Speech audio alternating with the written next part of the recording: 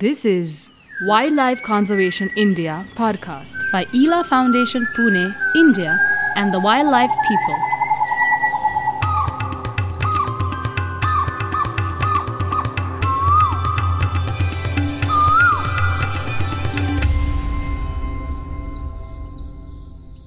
In this episode, Professor Ruven Yosef continues his talk on bird ringing and explains the ecological relevance of bird ringing studies.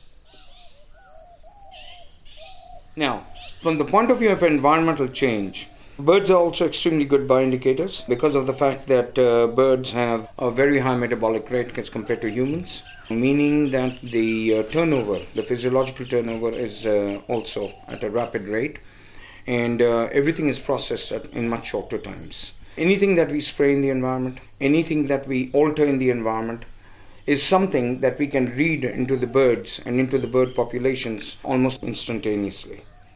So from that point of view, birds can be extremely good bioindicators for us of the environment, and it is very, very important that we monitor the bird populations in a constant manner in order to be able to understand fluctuations and changes.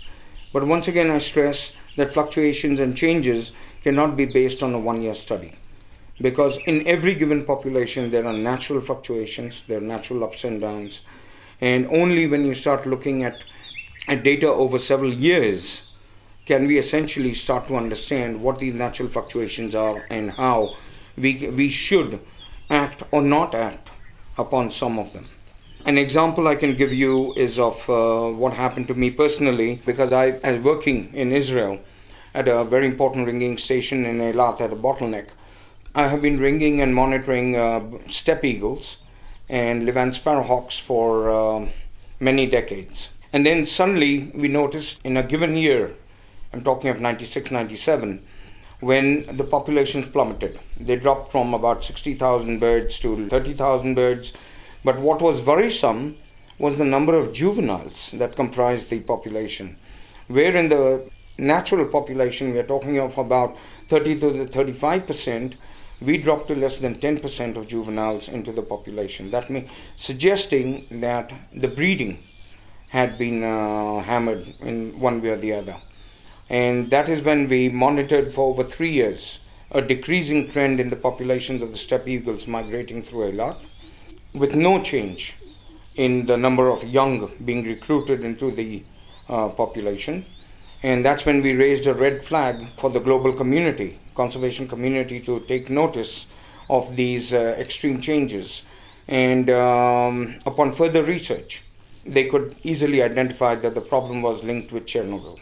Radiation that emitted from that accident, essentially also, although human populations were being monitored, wildlife was not. And hence we were one of the first in the world to put our fingers on that disaster, and that wildlife also needed to be monitored equally in order to understand what the repercussions of this accident was. This also came through, by the way, in Levant sparrowhawks, where also the ratios between adults and females, between adult males and females changed. Also between adults and juveniles changed drastically.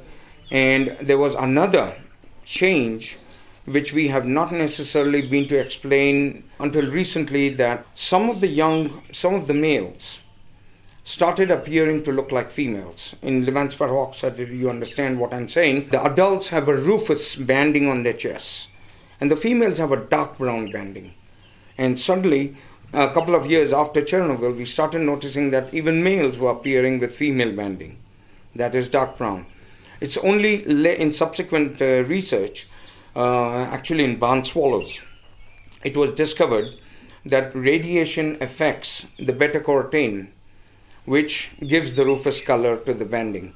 So when that molecular configuration changes, it goes from rufous to dark brown.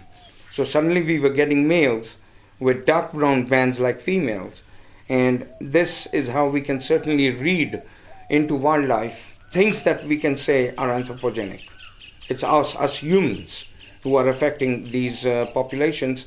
And it's the same thing with chemicals, whether we call them pesticides or we call them fertilizers. You have to remember that even fertilizers at high doses become poisonous. So just saying that no, it's harmless, I'm just putting in a fertilizer to farm my crop, it will very much affect the populations that will come to forage in the fields in which you have spread the fertilizer. Of course, pesticides are a known killer, and hence the reaction to that is usually almost immediate. And the monitoring of these populations, I think, is extremely important. I'm aware that Ella Foundation has started such a project, a constant effort site in the Pingori Ornithological Station. And this is something that has to be monitored constantly in order to be able to give a long-time picture. For more episodes, log on to www.elafoundation.org/podcasts. Wildlife Conservation India podcasts are now available on prominent platforms like SoundCloud, Spotify, and Stitcher. Stay tuned.